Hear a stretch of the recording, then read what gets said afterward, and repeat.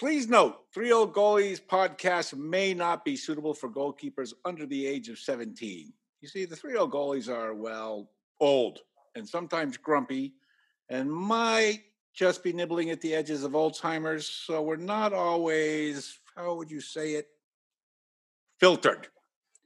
So parents, have earmuffs at the ready because listener discretion is highly advised. Opinions expressed on Three Old Goalies podcasts are ours and ours alone. They're, of course, correct, but there are opinions. Three Old Goalies is a net performance adventure. Like us on Facebook at Net Performance Goalkeeper Education Co. and at Three Old Goalies on Instagram.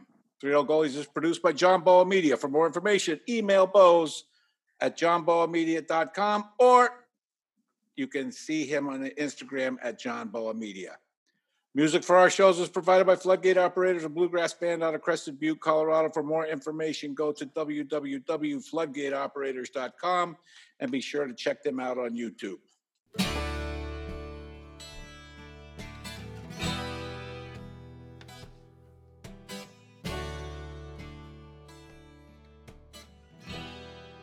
Okay.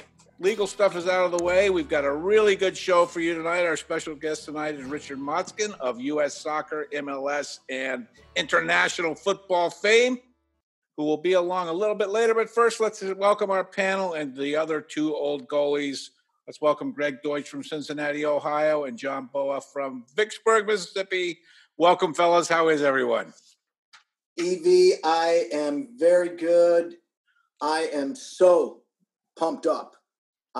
I cannot control myself for having Richard Motzkin, the agent, on the show. I'm serious. He is the smorgasbord of agents as far as the talent. And when we go through this, you guys are going to be stunned on some of the players he's representing. So just sit back and enjoy this. This is going to be unreal. All right, Boa, you doing all right? You know, EV, most people get older. I get dumber every day I am on this planet. The mask thing is going to push me over the edge because people think it's making them sick. I'll talk about that later in our twirl around the world of global football. Hello, Richard. Welcome. Thank you, guys. Okay, well, as I said, we have Richard Motzkin tonight with us, and this may be. You better pay attention, folks, because he may leave halfway through this. He may get sick of us, but we are thrilled to have you. I've told Greg this many times. Probably the guy who knows more about the inner workings of soccer in the United States, with possibly the exception of Hank, but right up there with you. And we're thrilled to have you on. And without further ado, I will turn it over to Greg, and let's get ripping. All right. Well, first, EV, let's hit rewind and let's see if Richard remembers. All right. So back in the late 90s, Richard, EV, and I did a talk radio show in Cincinnati called Soccer Today. It was on AM 1360, and you were so kind to be our guest 20 odd years ago. So I don't know if you remember. I can't believe you've waited 20 plus years back. I was that bad, huh? Jeez. So I'll take yes. Sorry to interrupt you. Anyway, so for you listeners who don't know who Richard is, in my opinion, and certainly EV and Hank Steinbrecher's opinion, the most famous soccer agent in the United States. Right now, he's the executive vice president and managing executive of Global Football Group for the Wasserman Media Group. Again, welcome, and I'm thrilled to have you. And as we go through this, I'm sure you've got some phenomenal stories. So, I just want to start, we've had former players, we've had coaches, we've had current players. You're our first agent. You're not, the traditional soccer player like everyone knows. And how did you get started doing this? Some background for the people. He just didn't hop out and start his own agency. Back in the early 90s, in 1992 through 1994, he was the first ever general counsel and deputy executive for the U.S. Soccer Federation. So Richard, explain, how did that happen? Who hired you? And what was it like going through the interviews? Yeah, well, first off, thank you guys for having me on. And, I feel like I can certainly join and say I'm sort of the fourth old guy on the show today. It's been a long, fun and memorable road. And, so thanks for having me on. Thanks for all the kind words. And, to sort of start with my soccer story, and we mentioned Hank, and he certainly has a big part of it, but back in the late 80s, early 90s, I didn't grow up with the sport. I grew up like most young American kids and playing baseball, basketball, football. And I wish I had played soccer growing up. I grew up in LA, and the sport I sort of played when I was younger was Little League baseball till 12, and then basketball. But, not being quite 6 feet tall, I don't think my basketball career was going to take me too far. So, but I was always hugely passionate about sports. And so one of the things I always tell people in life is I think when you're younger, you have a pretty good sense of what your passion is, but you also maybe, I also tell people be flexible, because if somebody had told me when I was a kid, I'd make my avocation in sports, I would have said, yeah, I loved it. I was a kid who read the sports page front to back, when I was a kid every morning. Like that's all I wanted to do. The paper came, stats and all that. If they had said soccer, I would have said, you're out of your mind. I knew nothing about the sport growing up, nothing. But then, again, you have to be flexible. You take the opportunity as it presents itself. And so I'd gone to college in Berkeley. I'd gone to law school in LA. I was a young lawyer working at a big firm downtown LA in the late 80s. And a gentleman named Alan Rothenberg happened to be a partner at the firm. And when I got to the firm, I was doing transactional work. But I also made it known when I got there, if we did any sports related work, I was happy to volunteer and help out. So we had one partner at the firm who happened to represent the Dodgers and the U.S. Olympic Committee. And so I got to sort of help and work with him. And then Alan Rothenberg joined. And shortly after he joined, he became the president of U.S. Soccer. And I got to know Alan. And, I started doing some work with U.S. Soccer. And then in the late 91, I remember him coming to my office one day, and he said to me, hey, I have a potentially interesting opportunity for you. And of course, late 91, U.S. Soccer was very different than it was at the World Cup coming. And, so the buzz was starting, but it still wasn't, and that was really my first introduction to soccer was, doing some legal work for Alan. And he came to me and he said, hey, Rich, I have an interesting opportunity for you. And so what's that? He said, how would you like to be the first ever general counsel for U.S. Soccer? And I said, wow. It's, and again, still at this point, I'm in my mid 20s, I'm not that old. And he said, two things that you should know though. I said, what's that? He said, first, you're going to have to move to Chicago. And, I'd never been to Chicago in my life. I hadn't traveled much. Right. Again, this is still before a lot of people were traveling all the time and technology existed, right? We're barely into fax machines at that day. And he said, and second, you're going to make, it's a nonprofit, so you're going to make less than half of what you're making. It's like, always bad news that comes with good news, right? That's like a great soccer industry story. What's it? Yeah. How you go backwards? Yeah. But I said to myself, listen, this sounds like a, very interesting opportunity, at least, for the next 2.5 years with the World Cup coming. So, I wasn't married then, but my, fiance and then wife was finishing law school in LA. And so she ended up coming and joined me after she graduated. But I ended up making the move, and basically for the next 2.5 years, 24/7, 365, I was fully immersed in the sport. And again, at that time, U.S. Soccer's annual budget was probably a few $1 million a year at the most.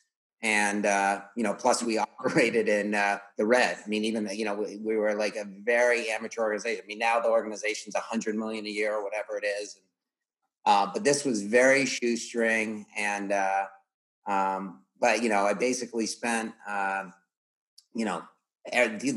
working with Hank and all the other folks at U.S. Soccer, we had the U.S. Soccer team under full-time contract, training in Mission Viejo. So I was working with a lot of the player stuff, a lot of the marketing stuff. Literally, I was dealing with everything from, national and international issues all the way to like grassroots AYSO disputes.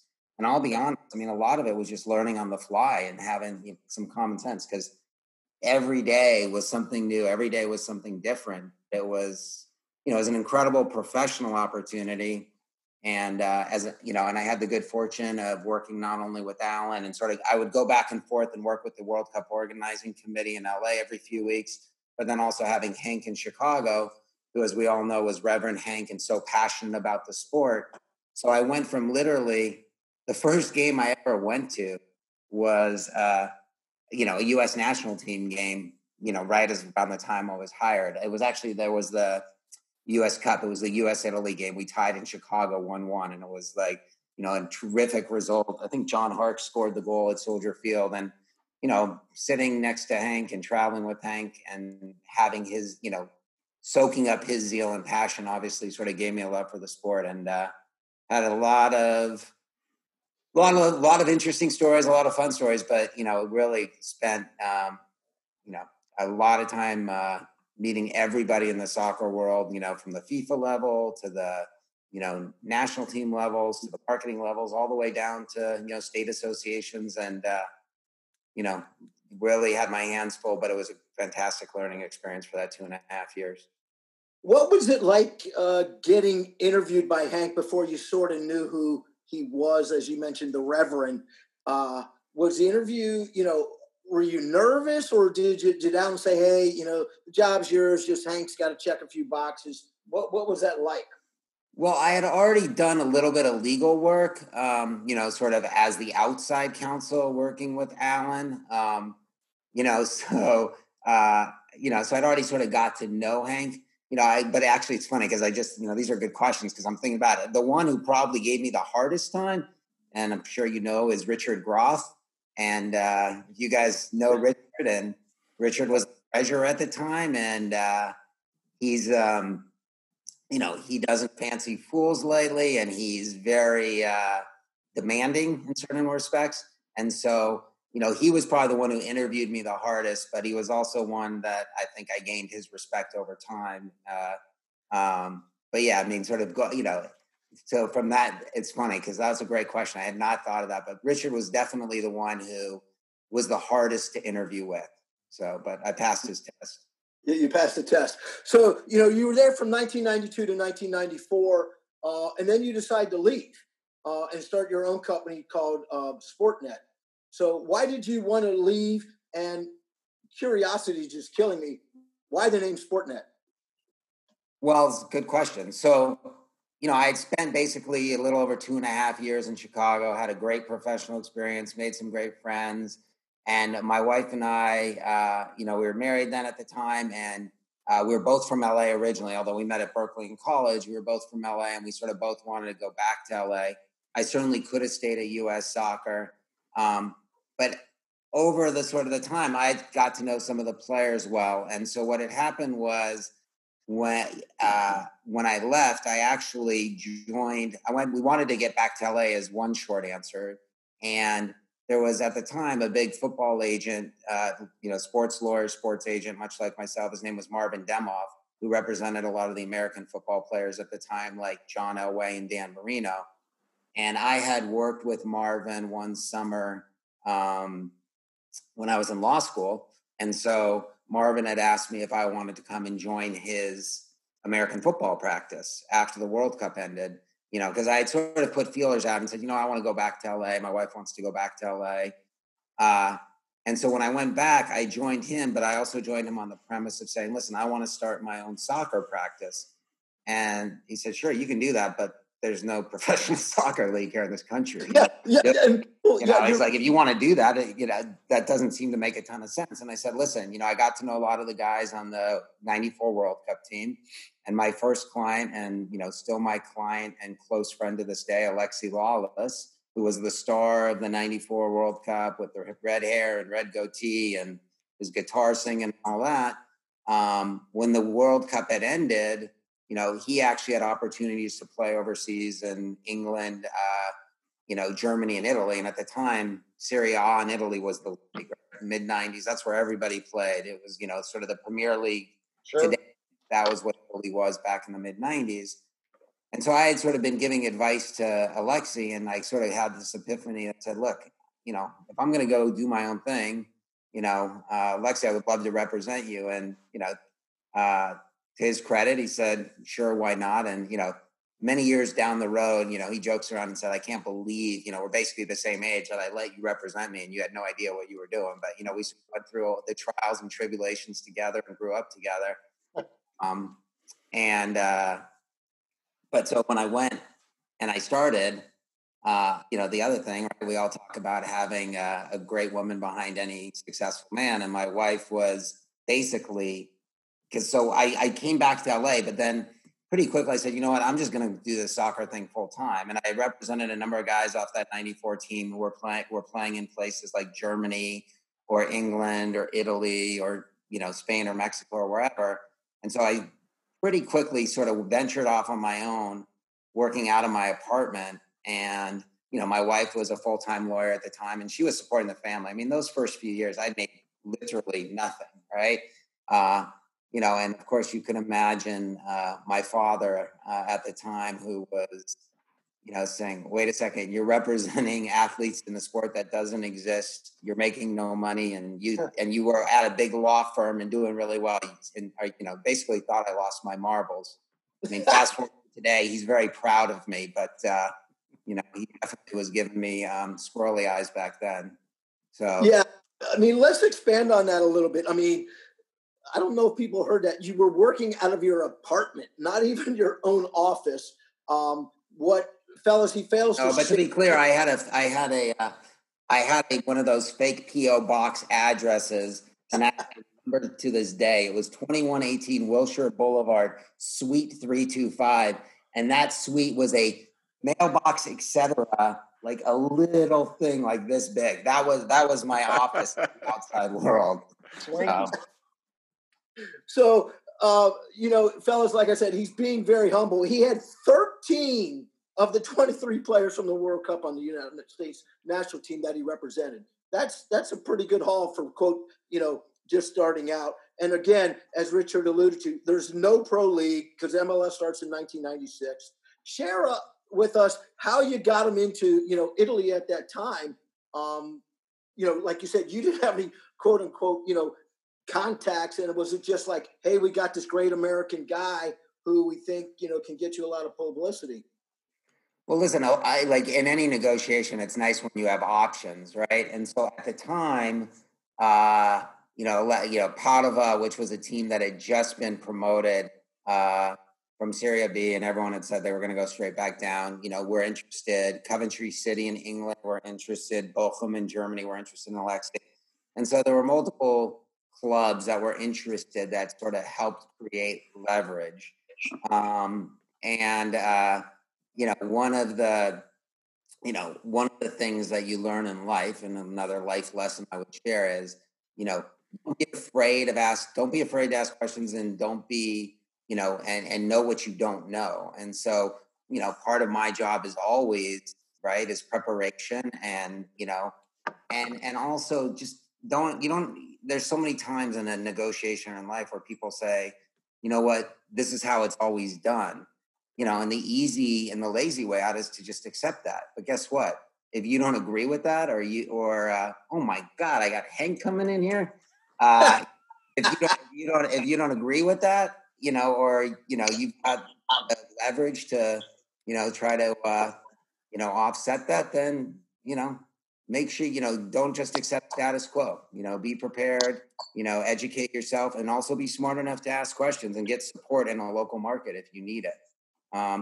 So going to the Alexei thing, that was one, there's always negotiations you do over time that really, that, you remember. And one of the things I did with Alexei's deal when he first went to Padova was I said, look, because he had a lot of options and he got a very good initial deal when he went there, but she sort of didn't know what was going to happen. And everybody thought Padova would just get relegated right again. So I put a clause in his contract, which took some fighting, but I said, if he's going to go there, I want the option to get out of the contract after year one, and ultimately they gave us that. And if I'm honest, it was more about worrying if they got relegated. What ended up happening was Alexi wasn't a starter when he first got there. And Alexi, as most people know, was a central defender. And in their first 3 games, they lost 6-0, 4-0, and 5-0. We're minus 15 after 3 games, and Alexi hadn't played a minute. And then Alexi ends up getting into the starting lineup as a result. And then the team goes on a magical run. I mean, one of my favorite moments was being in Torino when they beat Juventus, which was at the time Baggio and all these other players. It was an incredible upset. They beat them 1-0. And so, anyways, at the end of the season, they ended up tying with Genoa to be third from the bottom. And so the way it worked in Italy was, they had to have a 1-game, relegation match. The winner stays up, the loser goes down. And first of all, for Padova to have even made it to that point was unexpected. But then they played the game at a neutral site in Florence, Fiorentina Stadium. And I remember being at this match. And, it was a very, as you can imagine, it was a high intense match with tons of people in the stands, sold out crowd. And it went into extra time, and then it went into PKs. And it went about 8 rounds in PKs. And Padova won to stay up. And the fans and the players are going crazy on the field. They're basically stripping down to their skivvies, and everyone's going crazy. It's a big party, right? So, basically, Lexi leaves right after the game to fly back to the States because the U.S. national team is playing Nigeria the next day in a U.S. Cup game. And I stay because I had told the club if Alexi, if they ended up winning, we were going to opt out of the contract. Because at this point, Alexi had a very good season, and there were clubs not only in Italy, but in other places who were very interested in him. And so I end up staying, and the next day I end up, short of the story, but I end up meeting with the club officials, and I walk into a room, and there must have been 20 of them in there. And, I have to admit, I feared a little for my life because they weren't going to let me leave unless we had a deal done.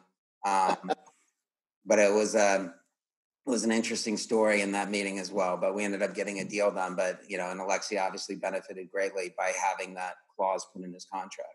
Yeah, what a great story. But before we go on, and we're going to fast forward, because, that was back in 1996, and you're going to sell your company in 2006. But let's introduce Hank Steinbrecher, who's our guest caller in. Hey, Hank. Hello, Greg. How are you doing? EV? Richard, how are you, buddy? I'm great. It's great to hear you. It was great to see you in Ruth Ann a week or so ago. Well, let me first say thank you for coming on that call. You'll get a letter from me in reference to that.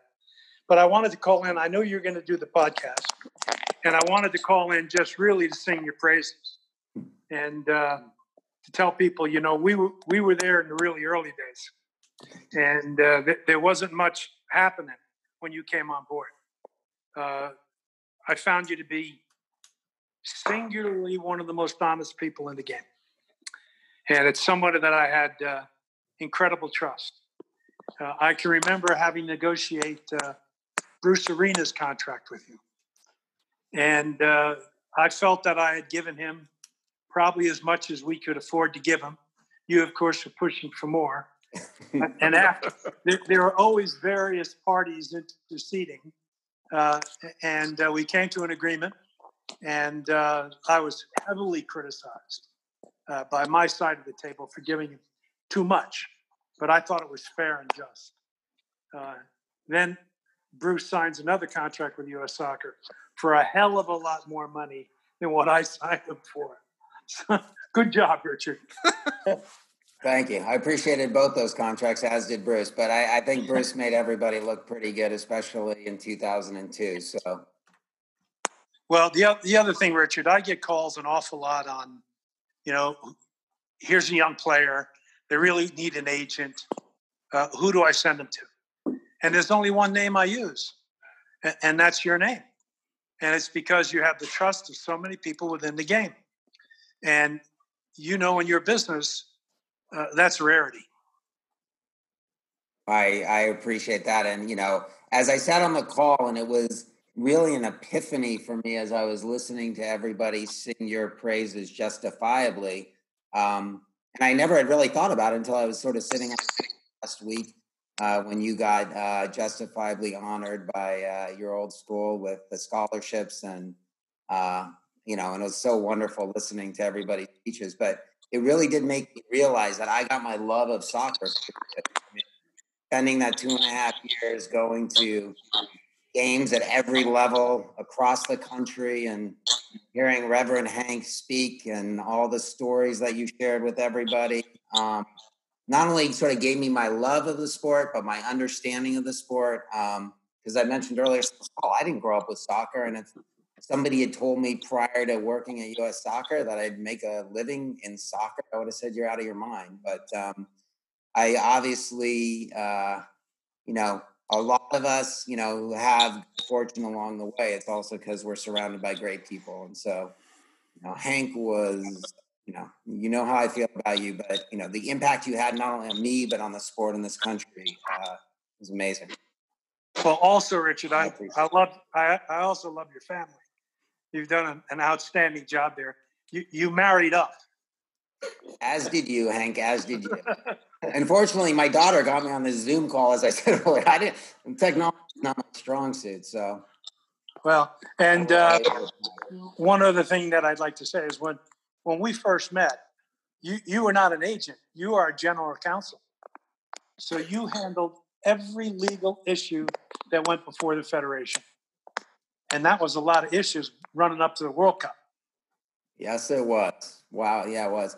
But I think it's actually, I think one of the things I always tell people in a negotiation is you need to understand what the other side needs out of it. And having worked on executive management side in that capacity has been invaluable to me in sort of what I do and how I approach negotiations, how I counsel my clients, how I work with the other side to really try to find win-win situations. Because ultimately, and Hank actually exemplifies this better than anybody,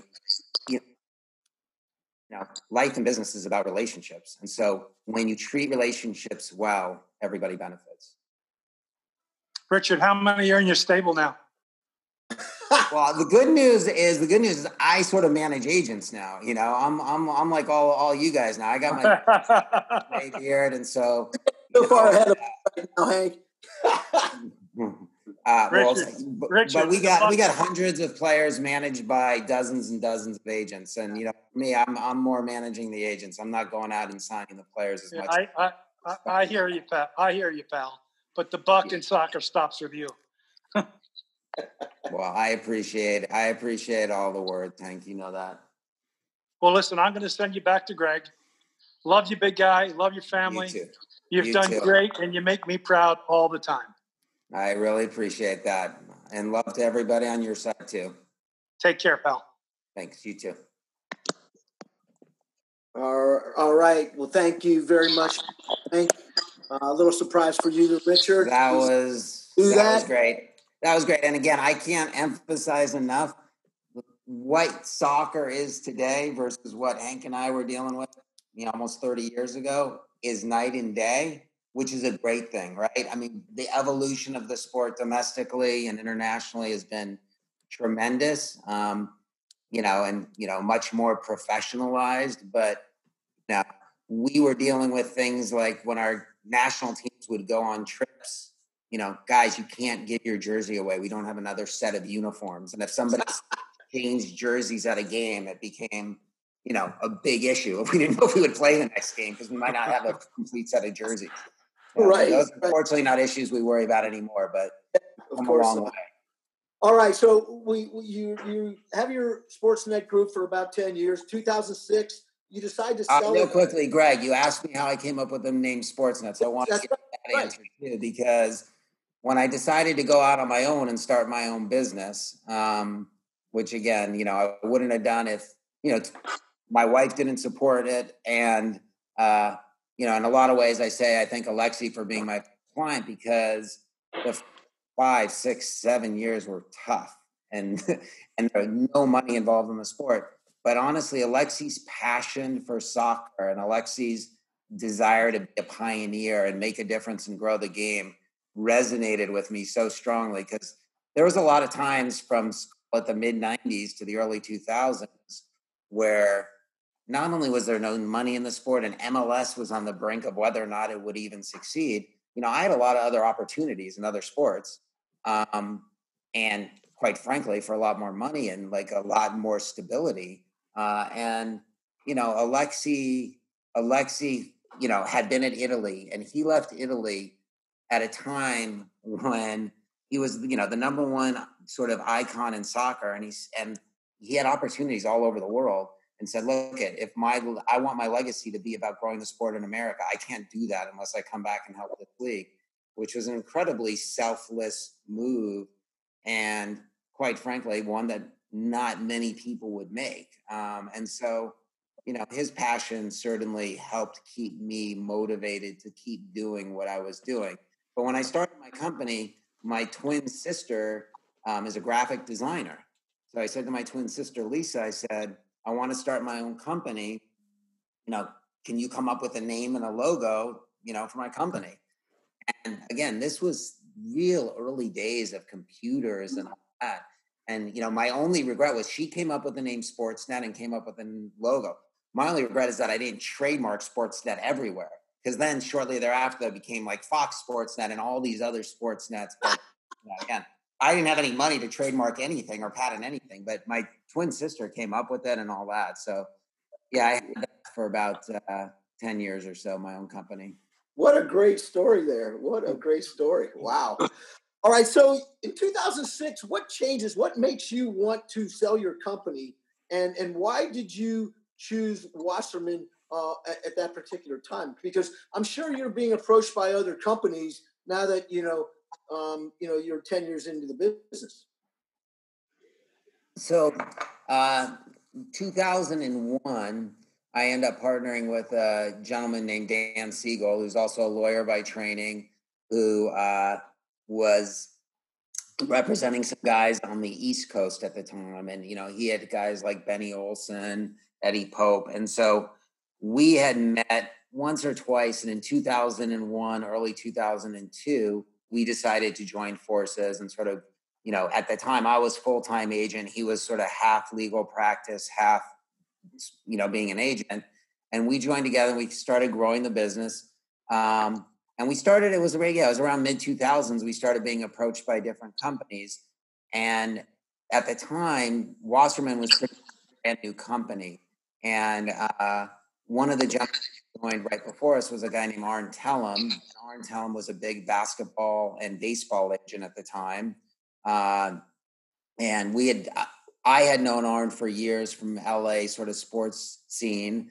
And as it turns out, Arn had gone to the same college, Haverford, as Dan. And so they had a connection as well. So we sort of both knew Arn, and Arn had given us a hint that he was going to be doing something. And when he made his move, he would want us to join him. And so at the time in 2006, he joined them in February in his basketball and baseball group.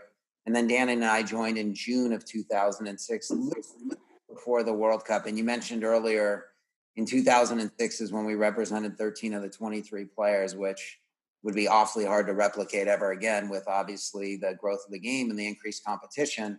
But we joined at the time, and our little group was like about employees 20 to 24 or so for Wasserman. And that was June of 2006. And I mean, it's crazy to me that it's 14 plus years later. But now, we're a company that probably has somewhere around 900 employees, 900 employees worldwide. And for the global football, as we call it in Europe, or soccer group, which I help co-manage with a colleague in the UK, we probably have, 400 or so footballers with probably, 60 agents or so worldwide, and we have big offices in the US, England, Holland, Spain, and, late we've got a number of top young Americans in Germany as well. Yeah. Well, and let me, fellas, let me go into some of this detail about what Richard's talking about. First, as Richard alluded, the Wasserman Media Group represents, this past year, they've represented all the first round draft picks in all 6 North American League drafts. That's amazing to me. Unreal. They acquired SFX Europe. JB, you're going to love this little stat here, who represented Michael Owens and your boy Stevie Gerrard. They also, as Richard just alluded to, they acquired Top Value, which was the number 1 football agency in Spain. In 2013, Sports Illustrated ranked Richard in the top 25 of the most powerful people in the U.S. for U.S. soccer, which is pretty amazing because back then, him and his group were more powerful than David Beckham, Chuck Blazer, Bruce Arena, Mia Hamm. So they have more talent than any other agency in the world. They represent players in the EPL, La Liga, Serie A, League One, Bundesliga, MLS, NWSL, and Liga MX. If you guys want to be just blown away, as I mentioned, EV, at the start of this about the smorgasbord of players, and I sure hope Richard's going to go into some great stories here. Landon Donovan, Jeremy Jones, Tim Howard, Josie Altitor, Eric Winalda. If you can believe what I'm going to say next, Freddie Adu, Alex Morgan, Mallory Pugh. Those are just sort of some of them. The recent new ones, and JB, again, you're going to be blown away. You ever heard of Claudio Reyno's little son, Gio? He represents him, who's the youngest player to be in the FIFA 21 game that all these kids play. Andrew Farrell with New England Revolution. He just got Eric, quote, Cuba Torres from Tijuana to come over to Atlanta United. Wolfsburg, as JB, you talk about the German league a lot on the show. He got Brian Cayo, who just signed, Wes McKinney, Zach Stevens, Josh Sargent, just an incredible stable of players. So first, congratulations on all that. And I just want to know, funny as it sounds, the lifestyle of the agent, of you, is it quote unquote, the Jerry Maguire, show me the money, that type of things we saw in the movie back in 1996? Or is it really just a lot of babysitting, that's, obviously you're not doing, but some of these agents are doing because of the attention that these kids or players, require now because of all the endorsement deals and social media platforms that they're on now. So a lot of questions to answer. A lot, yeah. But take it from here. A lot of questions. First, thanks for all the comments and accolades, but certainly, it's because I got a great group of people that work with me, and it's, I've got a tremendous, behind any stable of great athletes, you're going to have a stable of great agents, support people. We've got athlete marketing people. We've got social media, digital people, PR folks. And, we say that, we have a hashtag of Team Was because everyone's sort of part of the Team Was family for Wasserman. And it's true because, I feel, I sort of approach it much more from a sort of parent perspective as you get older, especially as I get older and these players get younger. You want to make sure that ultimately our job is to look out for the best interests of the player. And, the part of the, and what's might be a best interest for somebody when they're 17. It might be different when they're 30. But ultimately, it's about being open and transparent and communicating. And it's also, at a younger age in particular, talking about things like development and looking at, having sort of a long-term horizon. I mean, one of the things I'm sort of most proud of is, this is a business that's not an easy business. There's people trying to sort of steal your clients all the time. There's a lot of transitory stuff that happens. But, for the vast majority of my clients, the clients that I have now, they've been with me not for, years, but in many cases, decades. And, in many cases, as they're not only their agent, their friend, their lawyer. I still do the deals for a lot of the folks who are, whether they're coaches or broadcasters or team or league execs, because you built that trust and loyalty over a long period of time. But you also learn from a lot of these too, right? I mean, you learn, look at one of the things that I've learned, quite frankly, over the years is, especially for the young kids, the accolades and the rewards should come from performance, and it shouldn't come, as a result of, what people might, you don't want to push too much too soon, I guess is really a better way of putting it, because you've seen a lot of young players who get a lot of marketing and a lot of attention off the field, as a result of expectation or as a result of, perception and all that. And I think that, I always sort of caution and want that stuff to slow down. And it's something that you learn over time, because, I'd rather somebody's getting all the big deals because they've just scored a game-winning goal in a World Cup final, or they've just helped their team, they just won the league scoring title, or they've, done stuff on the field that merits the rewards and attention off the field. So, and look, it's been an evolution, right? I mean, back in the day, in addition to me not having as much competition, there's more competition now, right? And that's okay. I don't mind it. People, I'm very confident in how we represent our players and sort of the level of professionalism and, what we can provide our clients is different than others. But, I think that, it's the players that are getting signed are also younger and younger. And, I think, again, one of the things I have 3 teenagers, we're getting, and I think that as a parent, you also have a perspective of saying, guys, this kid's 14 or 15 years old, slow down a little bit now, maybe say, and I think that honestly, that helped me, right? Once I became a parent and realized, like, you know what, Mm-hmm. And you see a lot of situations where, maybe it's the parent pushing too much, or, the kid doesn't look, it takes a lot of maturity. That's another thing I keep coming back to. Everybody thinks, that, their kid is going to be the next Messi or the next Ronaldo or whatever. And I think that, the step from amateur soccer to professional soccer is a massive one. And then if you're also asking a kid to do it not in their hometown, whether they're leaving a place in the States and going to another place, or going overseas and then hypothetically going to a country where they don't even speak the language, you really need to make sure that the maturity level, socially, emotionally, intellectually, is really, really at a high level, because it's hard. Listen, one of the clients that I've, who's, more like a son to me is Landon Donovan. And I lived the ups and downs of what it was like for sending somebody at a young age to Germany, who, wasn't ready to do that on their own. And that's no fault. And listen, there were obviously positive and negatives. Being at Bayer Leverkusen at a time when they were a Champions League club and training with incredible players like Ballack and Emerson and Zé Roberto and all that, absolutely make Landon a lot better player, but he was also miserable.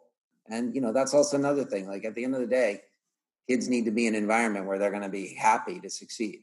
Yep. Everyone's path is different. Everyone's story is different. So, you can provide opportunities, but ultimately you need to support people in what their chosen path is.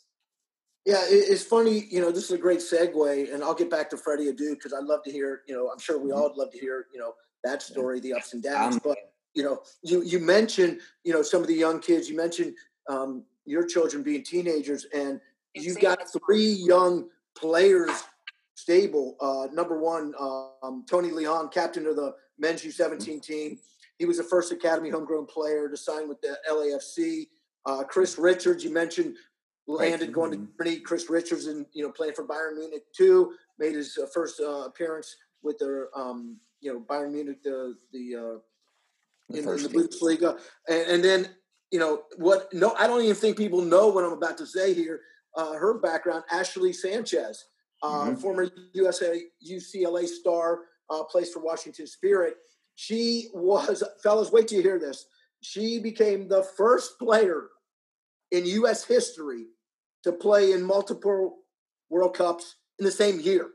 All right. So in 2016, she played in the U17 and the U20 World Cup. So, you talk about maturity and things like that. And obviously you've got to make, or your team wants to got to make decisions. Can these kids handle it? And you got to figure out what the parent situation is and things like that. So go into a little bit more detail on how hard that is. No, I'll give you a good story on that one. So another client, you talk about the women's side, and we should. The women have been incredible role models. They've done a tremendous job raising the, raising the bar for, not just women's soccer, but for soccer in the country. And they're winners. They're great role models. And, they've been really a shining light for U.S. soccer. And, one of my clients is Mallory Pugh, who was the youngest player on the 2016 World Olympic team in Brazil, and she scored a goal in the Olympics. And at the time, through a mutual contact, I knew Mallory and her family, and she was getting a lot of attention, and a lot of people were saying, she was 17 years old, I think, at the time, and everyone's saying, she should go pro, and here she is, a high school kid playing in the Olympics, which was incredible, committed to UCLA. And there was a lot of talk about her going pro. And I remember having a conversation, with her and her family. And I said, listen, it doesn't matter what everybody else thinks you should do. I had a one-on-one talk with her. I said, it is your life. You need to do what you want to do. And whatever you want to do, the people who love you and care about you are going to support you. Right. But you need to there's a lot of noise and a lot of things coming at you all at once because of the Olympics. But you need to, think about what it is that you want to do. And so, in that off season, and then she said, I want to go to UCLA. I want to be a college kid. Great. That's what you should do. So, sort of fast forward. And then there was sort of one cycle where she could have turned pro, and then another cycle. And again, she was only a junior in college. And then after her senior year, there was a lot of attention. Should she go pro again? And, she wanted to go to college. So, and she happened to go to UCLA, which is near our office in Westwood. And, we'd stay in contact and, and sort of check in. And then literally one day she walked in and, early, I guess it was the build up to 2019, maybe 2018. And she walked in one day and she said, and, she called and she said, can I stop by your office? I want to chat with you. I said, sure.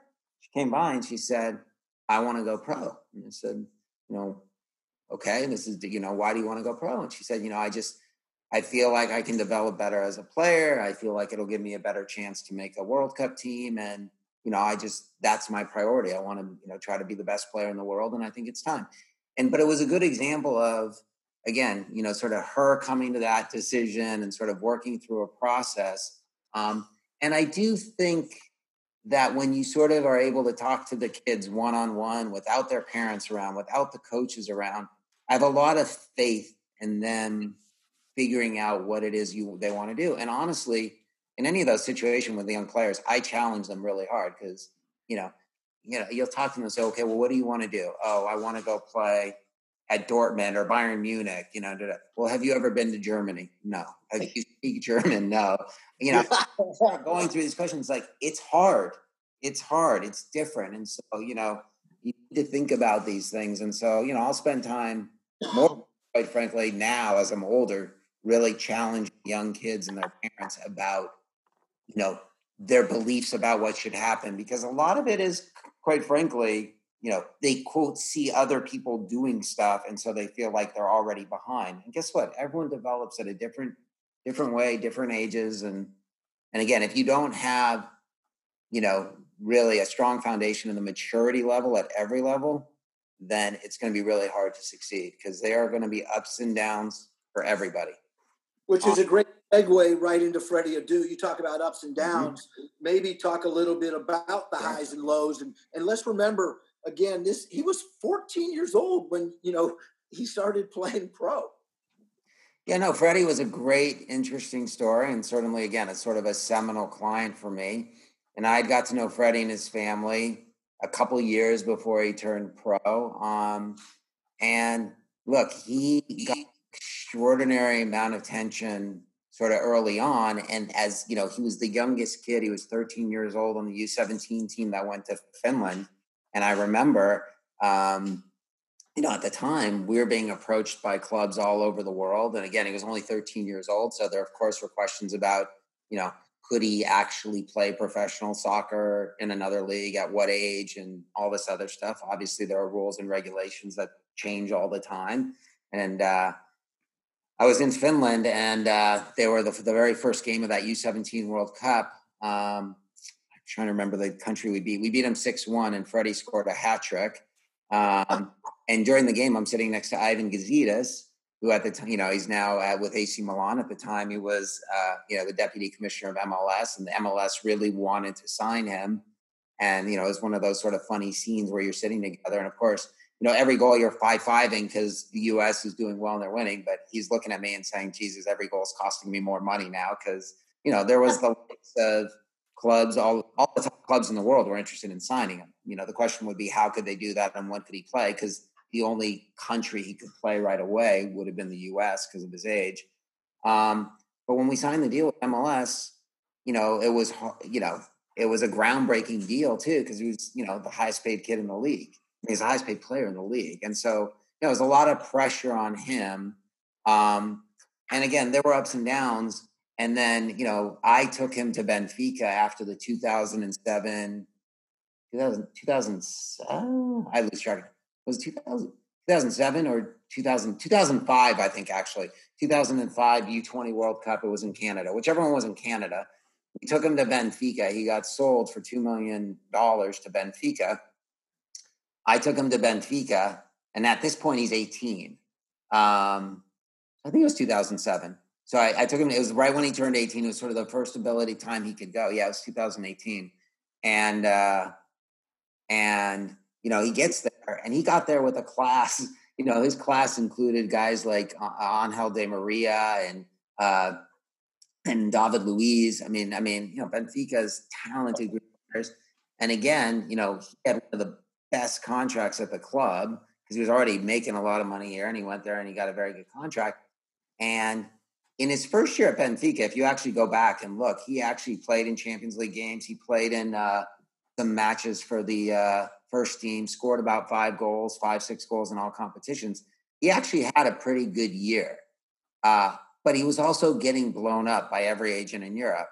And, at that point, one day he called me up and he said, this is a very hard call for me to make, but, you've been with me, you've done an incredible job with me from the beginning, but I feel like I want to try something else.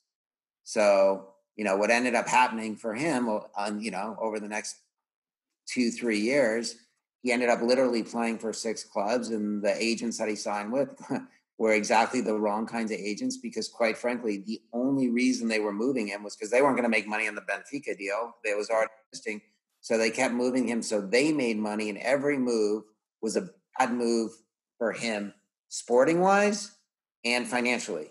He literally moved 5 times in 3 years, and every single move was bad for him financially and sporting, and it was terrible. He should have stayed up and regardless of whether or not he stopped working with me, leaving really, and that was unfortunate. And look, I think, as with everything, there are lessons. But I think that Freddie was really important for MLS, though. He helped really give MLS a lot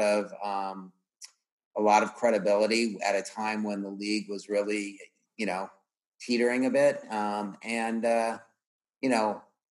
He still has some pretty amazing on-field accomplishments that he never gets credit for. I think he's the only U.S. player who's got hat tricks at the U17 and U20 level. And, he won in DC United. The other thing, again, going back to Benfica, his first year as a 14-year-old, he played every single game and he scored about 5 goals for DC United, and they won the MLS Cup.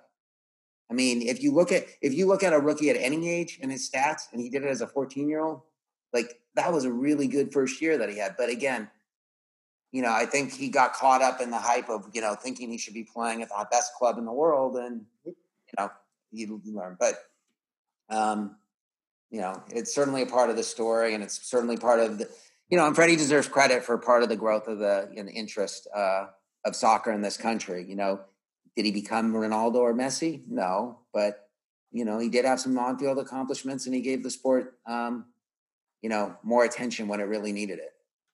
Yeah, well said, and thank you for going into such detail about him and his journey. Any memories that you want to share with us that you could get into on signing some of the players? Maybe some of the I don't want to say mind games, but just like you said, it's a rough world out there, dog eat dog with the agencies that are competing against you, and maybe how you one-upped maybe another agency to sign one of your players.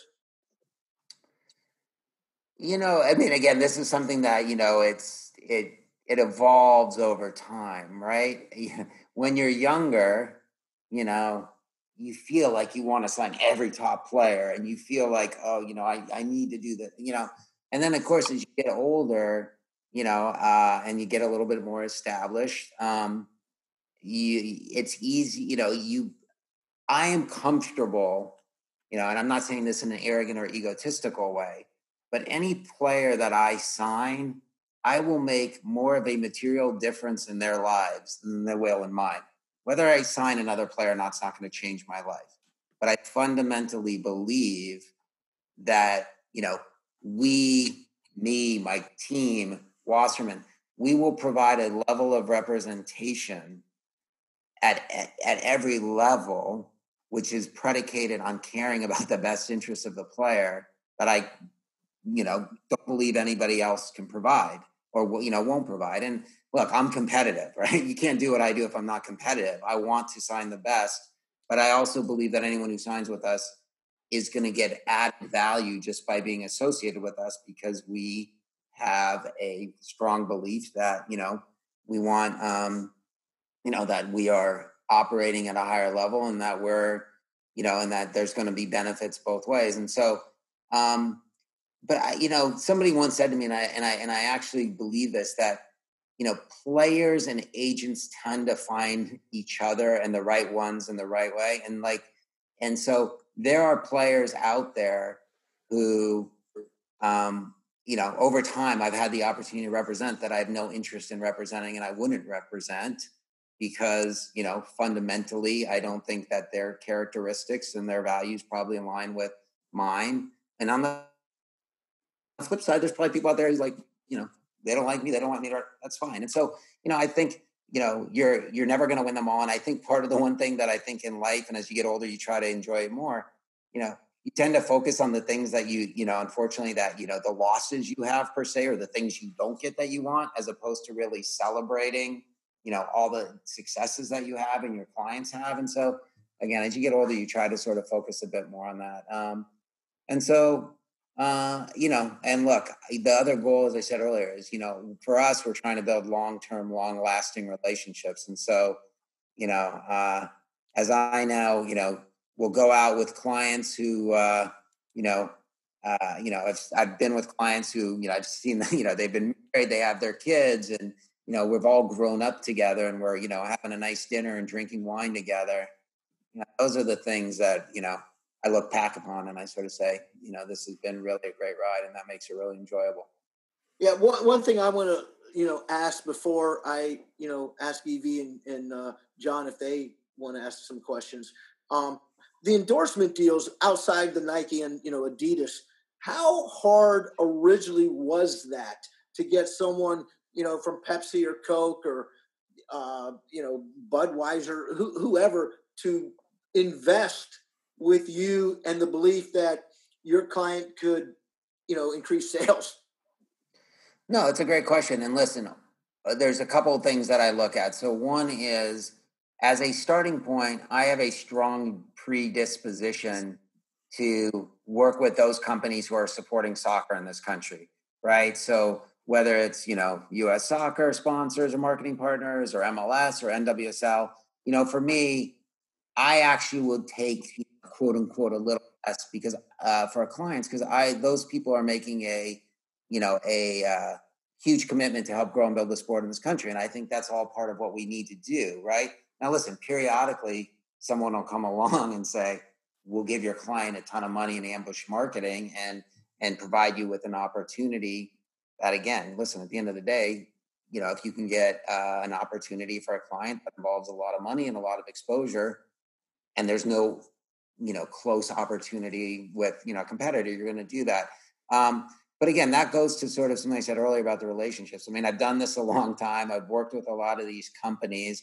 We had a streak for 10, 12 years where the cover athlete for the FIFA game on EA was one of our clients, right? And partly it's because we had great clients, but partly it's because we have a great relationship with a company like EA. And so, you just saw, and you mentioned it earlier, right? We just recently did deals with Gio Reyna and Mal Pugh, right?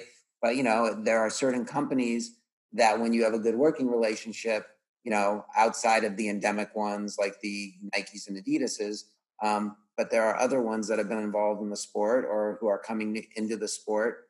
And it is an area that we're going to focus on. And again, I think you want the interest to come because your clients are performing on the field. But it's nice to see more, again, as part of the growth of the sport, there is more money being put behind marketing endeavors. And again, I'd like, one of the best aspects of 2019 was the Women's World Cup. We represented the majority of the players in the Women's World Cup team. And, a lot of them got a tremendous amount of marketing opportunities. And it's great to see. It really is. And, as I mentioned earlier, they're great role models, they're winners. And, for brands with them is smart. Yep. All right, JB and Evie, if you have any questions, and I think you guys do, I know Evie does, I'm going to turn it back over to you guys. Okay, well, not many questions. This has been fascinating to listen to, and we're sort of heading into the soccer in the U.S. Business phase of our next 2 or 3 podcasts. But I think this gave our listeners an opportunity to, see this, maybe a little intro into what goes on off the field that's just as important, particularly for the players, particularly for the individuals who are plying their trades to make a living, as most of the time we talk about what's going on in the field, and this has been great. I don't really have any questions. I've just been enjoying it. I was not aware that, and I'm sure John will jump in on this, but I was not aware that you guys had Stevie Gerrard and those guys, and that's just, to me, that's really the coolest thing ever. Group, yeah. Listen, our European group is tremendous. They're the best. In a number of countries, including England. I think we have somewhere in the neighborhood of 60 EPL players. But, if you're talking about Liverpool, we also have Jordan Henderson, the captain there. We got Virgil van Dijk. We've got, multiple players there. Although I think Greg had a Rolling Rock there. So I think I want one of those there with you. On a serious note, see, we know your contact, so maybe you can contact Rolling Rock. I know, it's true. It's a fair point. So I know. If I was better at what I did, I should have a whole case right there. I think too, Richard, you touched on something that's real close to EV, and I know Greg and my hearts is this mentality in this country. We were just talking about it before you joined. It's a pretty high level youth soccer, especially if you're women in North Carolina, right? Because Anson's there, and But all these kids, these girls, think they're going to go play for Anson. And it's just, and you touched upon it when you said, a kid goes to Germany, or they assume that if they go to Liverpool because they speak English, they're going to understand it. I've been to Liverpool 100 times, and I don't speak Scouse. So I guess our point is, we have this view and expectation, I think somewhat jaded, if you will, or because we see Jordan Henderson on the field, we forget he quit going to school at 14. Yeah, but just to segue to something else I just thought of about Liverpool and going to sort of to the role of an agent. Everyone talks about the good times and the players who are doing so well, right? And again, I think as a human being and as a person, what's important is that your clients and their families know that you're going to be there, not just for the good times, but for the bad times. And, in addition, one of the players that I sent to Liverpool again, I lose track of time as we're getting older, but, a number of years ago was Mark Pelosi, who was the captain of the U17 team. Mm-hmm. And Mark was a really talented player who, many clubs wanted him after the U17 World Cup, which I believe was in Mexico at the time.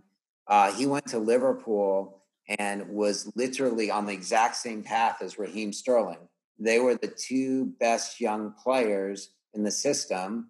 Yep. And, he'd been there a couple of years, midfielder, obviously part of the U.S. National team setup. And he and Raheem Sterling got added to the Europa League roster at the exact same time. And a month later, in one of these reserve games, he had his leg shattered by a horrible tackle, which was caught on film. It was really nasty completely grossly negligent tackle that was way outside the minds of acceptable behavior. A guy had lost the ball. He was upset he lost the ball and, absolutely blindsided him and effectively ruined his career. I mean, he tried to sort of make it back. He went to San Jose for a little bit. But he had 5 years of sheer hell between surgeries and trying to come back. And then, ultimately, having to file a lawsuit, and literally he was on the same path as Raheem Sterling, same exact path. They were being, graduated up at the same time. He just started training with the first team as well. Mm-hmm. And obviously, it was a very difficult and emotional period that, quite frankly, could have, cost him, an incredible career and tens of millions of dollars. And so,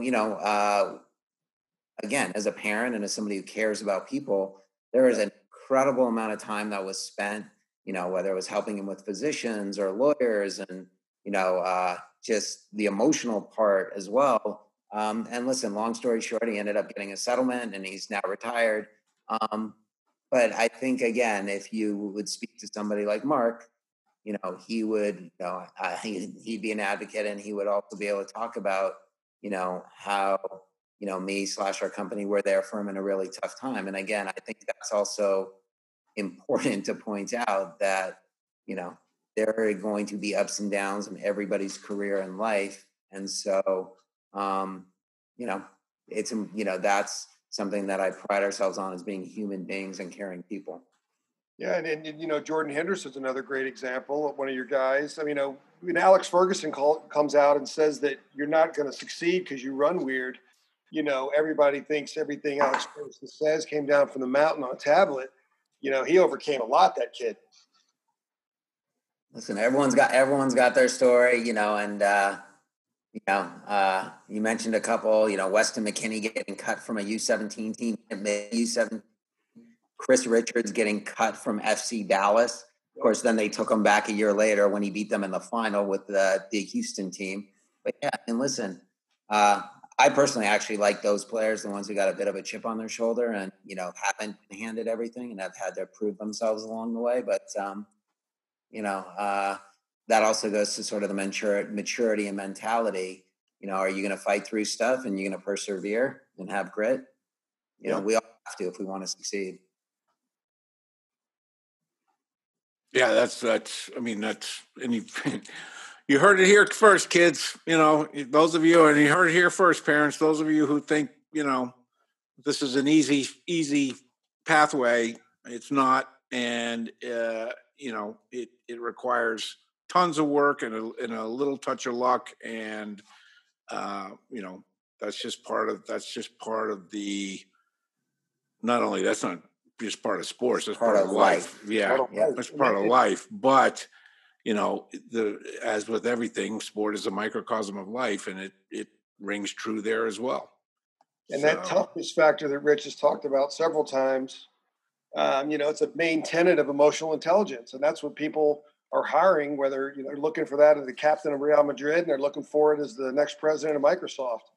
So no, I say the mental aspect of life is not talked about enough.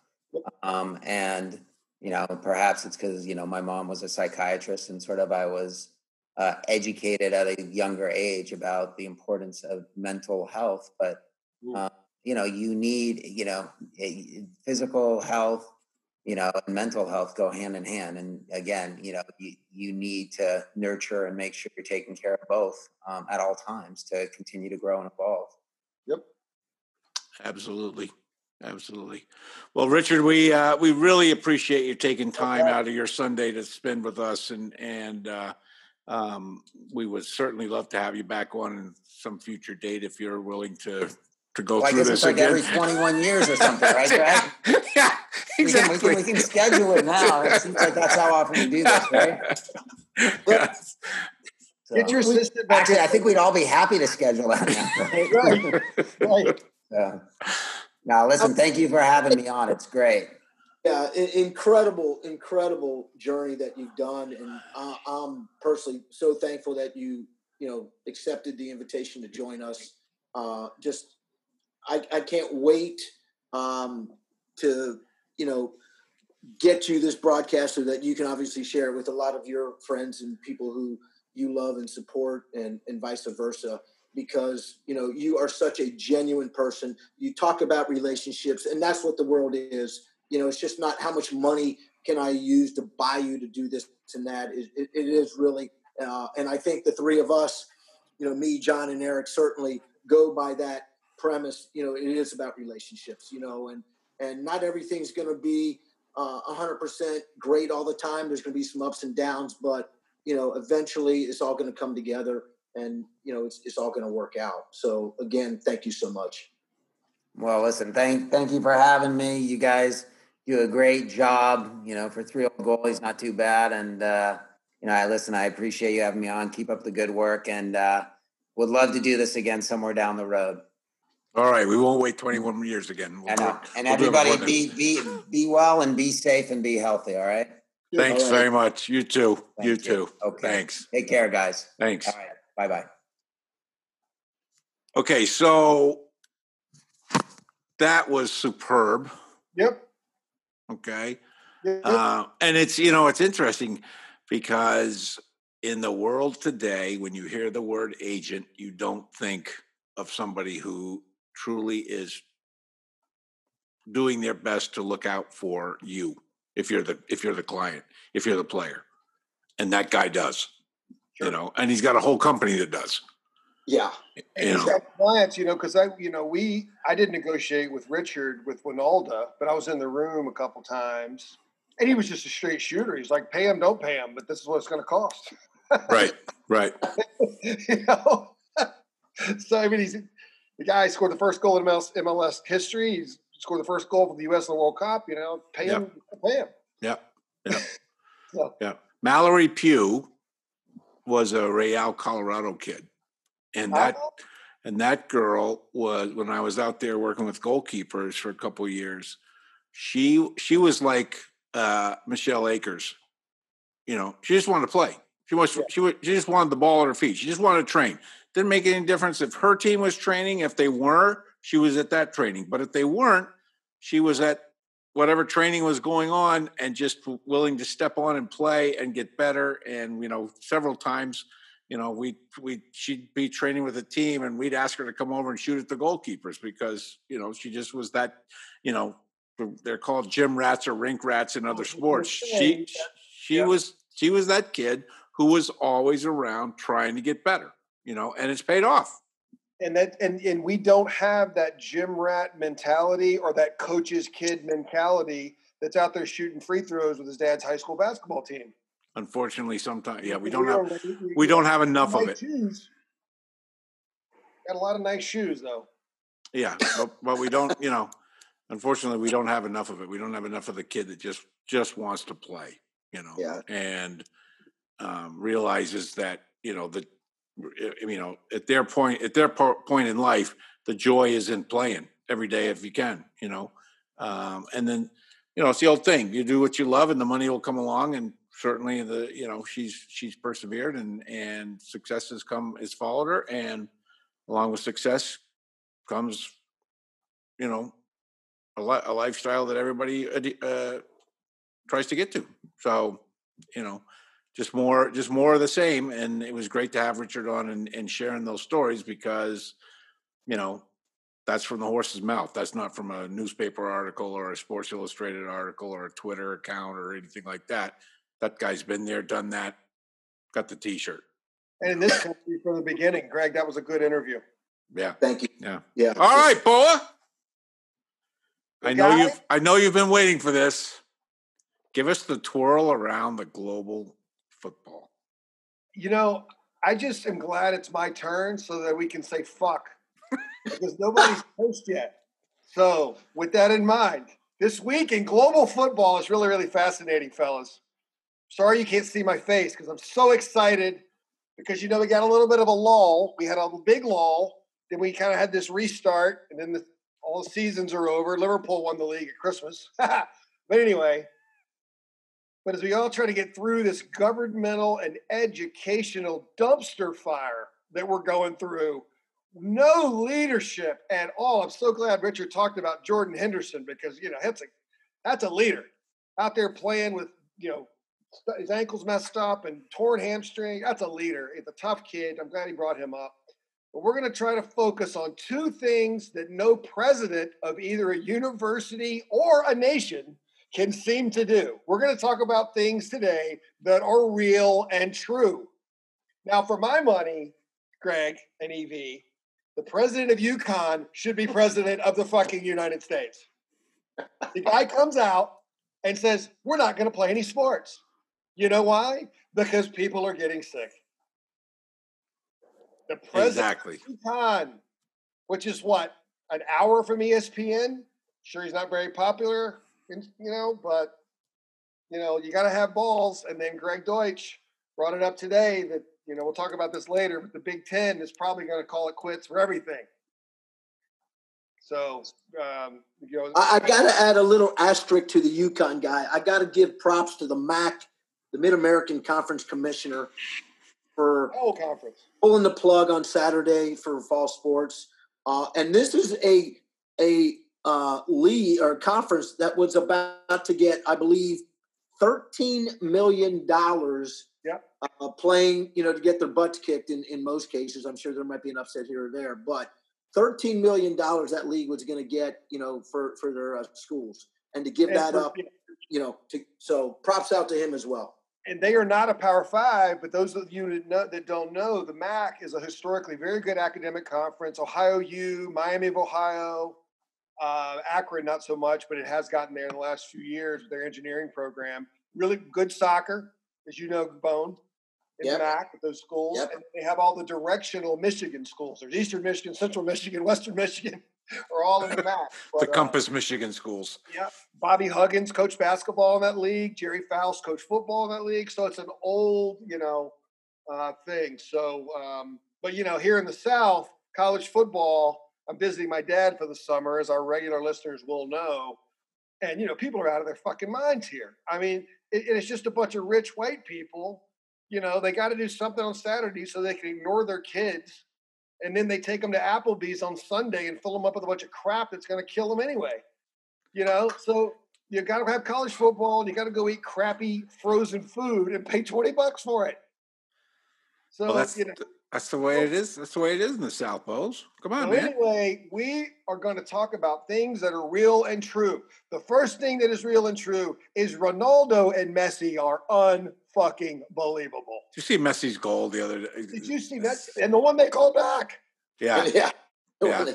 But the one where he got knocked down twice and got up and scored. Whatever. And Ronaldo's left-footed goal was leaning backwards, top of the D, picked that one out, son. I mean, that was, and he gets a lot of shit because he's good looking, but they're both good players. Yeah. And they're both tough. They get kicked. They don't bitch. Now Ronaldo doesn't defend and doesn't work as hard as Messi, but they're good players, man. And, but again, couldn't help. Ronaldo was knocked out. Them and the old lady were both eliminated. By still another thing we do in this country, not well, we do a disservice to our kids because Juventus got knocked out of Europe on the away goals rule, which means You allow more goals when you're at home, you're out. And that's what happened to Juve. So they tied the home and away, 2-2, but lost on away goals. If we did that, little kids, high school, club, and college, we'd have a lot better pros, but what the fuck do I know? And then, of course, Juventus fired their manager the next day. Yeah. So he's gone.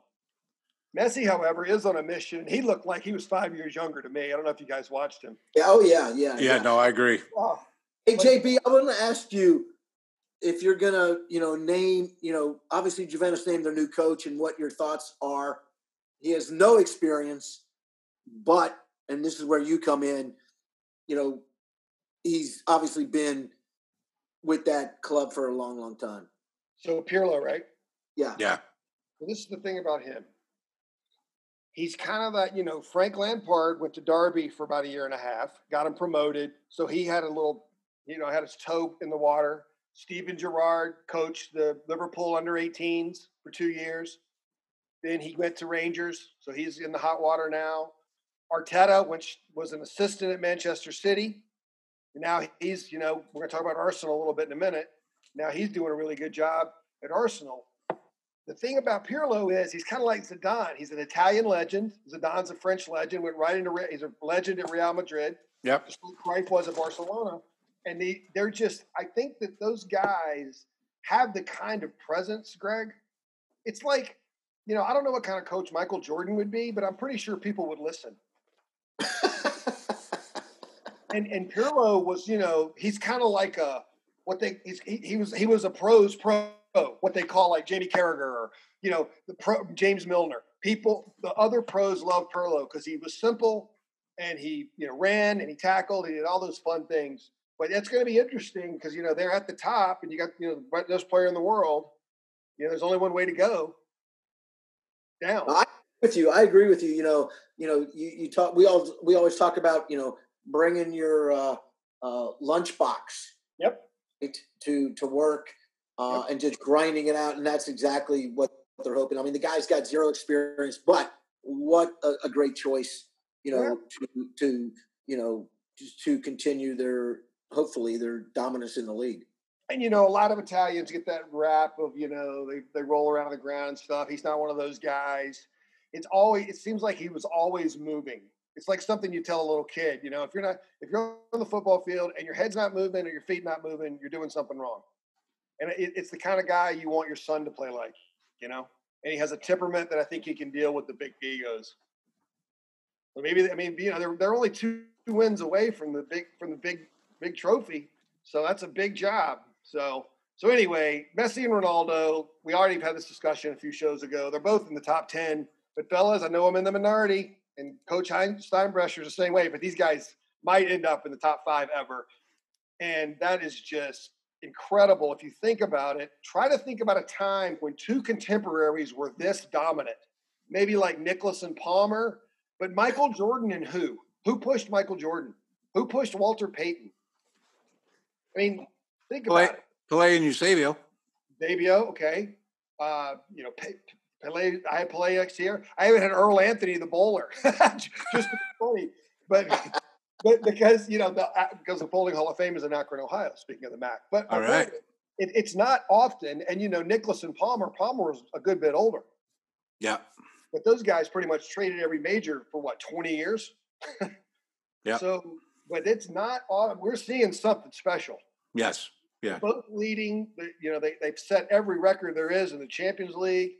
And I remember that Messi has already won 4 European Cups, and he's never lost one. So if they get to the final, Barcelona is going to win. They lost in the 60s. Put you on the spot. We'll put you on the spot. Are they going to beat Bayern Munich? After what I saw yesterday, I think maybe. But I was a big doubter because, the last 2 years, they have folded. Absolutely. And they lost, they lost 1 European Cup in the early 60s when it was called the European Cup. And they lost 1 in the late 80s. And then Cruyff came in. And then you guys will probably remember in 92, Ronald Koeman blasted that fucking ball with the outside of his foot, about 35 yards. And that was the beginning, if you will, of the dynasty that Cruyff built. As Franz Hoek told us, guys, they still chant Cruyff's name at the fucking games, and he's Dutch. So, and also, if you ever go to the Barcelona Museum, which if you like football, you should, they still have Koeman's boots there from that game. Pretty cool. And the other cool thing about that game is that because of Cruyff was such a legend, Kappa made orange Barcelona kits for the final because Cruyff was Dutch. Wow. Cool? I didn't know that. Yeah, I did not either. There you go. There's something you learned on 3-0 goalies that probably not a lot of people know. And you're about to learn a lot more. All right. Not just how to cuss. So anyway, the quarterfinals are set. So it's just, now remember, these are one-offs. And so you youngins out there, you play home and away usually in quarterfinals, semifinals, and then a Super Bowl, if you will, for the final. But because of the virus, they finished the round of 16 this weekend, and now they're going to have one quarterfinal on 12, 13, 14, 15 August. They're going to have one semifinal, like the 18th, and then one final, of course. So the Atalanta Braves of Italy are going to play PSG from France in the European Cup equivalent of the Washington Generals and the Harlem Globetrotters. Because, I mean, you already know who's going to win, but who really gives a shit? Yeah. I mean, Atalanta, I mean, good for them. They're in the final 8, but wow. The French are assholes, Lloyd. I predict they will win, JB, just for the record. They will win, will beat PSG. Well, I hope you're right, Greg, for the simple matter of the bath that we took in the old days with all those fucking PSG jerseys that sat there for like 10 years. Oh, yeah. In Eurosport. Yeah. I remember that was back before. That was a bad buying decision by me. That was back before PSG was any good. But they were cool looking shirts, man. I didn't understand why people didn't like them. But maybe they were Lecoq Sportif, and they had RTL on them. Yeah, and it felt. And they were Lecoq Sportif, man. Yes. I mean, they were cool. Yeah, and the numbers and the logo was in felt. Yeah. It was like the cool, like, you remember the Colorado Caribous with the fringe. Yeah. Yeah. So anyway, our buddy Adrian Brooks. So anyway, then another quarterfinal, Leipzig from Germany, a little bit of a surprise there because this is the final 8 in Europe, and this is the highest level of football in the world. I don't care what anybody says. This is the European Cup is it. Okay. Yeah. Leipzig is going to play Atletico Madrid. Now remember, Atletico Madrid was losing. Their Liverpool tie went to Anfield and won. That ain't easy to do. So they are the dark horse of this tournament. Simeone was a little bastard midfielder for Argentina, and he's the same way as a manager. And they're going to be organized, and they're going to be tough to beat. Yes, they are. The other quarterfinal, Manchester City is going to beat Lyon of France like an East End dock worker after 10 pints of Stella Artois. I mean, that's not even going to be a freaking. I mean, this Kevin De Bruyne. I think if it wasn't for Messi and Ronaldo, I mean, clearly he's the best player in England. Yeah, they gave it to Henderson because he's the skipper of the champions, and I get it. But I mean, this De Bruyne guy, he's unbelievable. He's unbelievable. He's a big timer. He doesn't bitch. He runs. He tackles. He passes. He scores goals. I mean, he's playing in meaningless games, guys, and he's on fire. Yeah. So, again, they've got to be, one of the favorites with Bayern and Barca to take the whole thing. The glamour fixture is Bayern and Barcelona. The winner plays Manchester City. Woo. So, again, the bummer, thanks UEFA, is that we, again, will not see the best 2 teams in the final because City and Bayern and Barcelona are all on the same side of the fucking bracket. Yep. Now, if you're neutral, which we all are, I think, all of us are Barcelona fans, that's great. We get to see some good football, but you want to see the 2 best teams in the final. You don't want to see Spurs and Liverpool again. Right. So, the 2020-21 season, Greg Deutsch, got underway in Scotland and Mexico.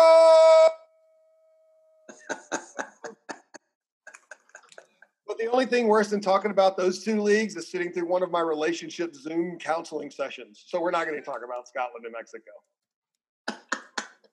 In England, Arsenal really showed some sand, guys. They beat a vastly superior Chelsea team with a red-hot Christian Pulisic, 2-1.